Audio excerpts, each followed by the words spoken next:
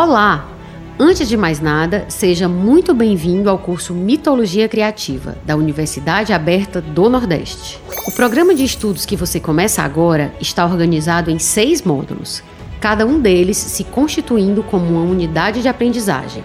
Cada módulo é formado por um episódio de uma série ficcional, dividida em 2 partes, uma na abertura e outra no fechamento do módulo, um capítulo de livro, uma audioaula, ou seja, uma aula em formato de podcast criado especialmente para o curso, alguns desafios espalhados ao longo do texto, um exame de autoavaliação com gabarito disponível para que você possa avaliar o seu aprendizado, um exercício de reflexão também com gabarito disponível para você fazer sua autoavaliação e, por fim, a bibliografia do módulo.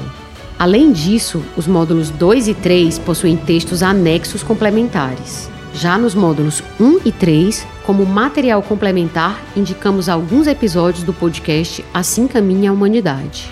É importante notar que esse curso foi construído a partir de diferentes tipos de conteúdos que se complementam. Assim, você pode escolher como criar a sua própria trilha de aprendizagem, começando, por exemplo, pelo e-book, pela audioaula ou até mesmo pelos exames e exercícios. Os exames de autoavaliação e os exercícios de reflexão não possuem caráter avaliativo, ou seja, não compõem nota nem reprovarão você.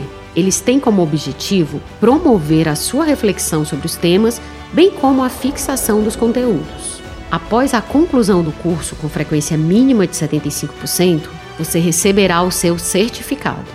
Desejamos ótimos estudos a você. Até mais!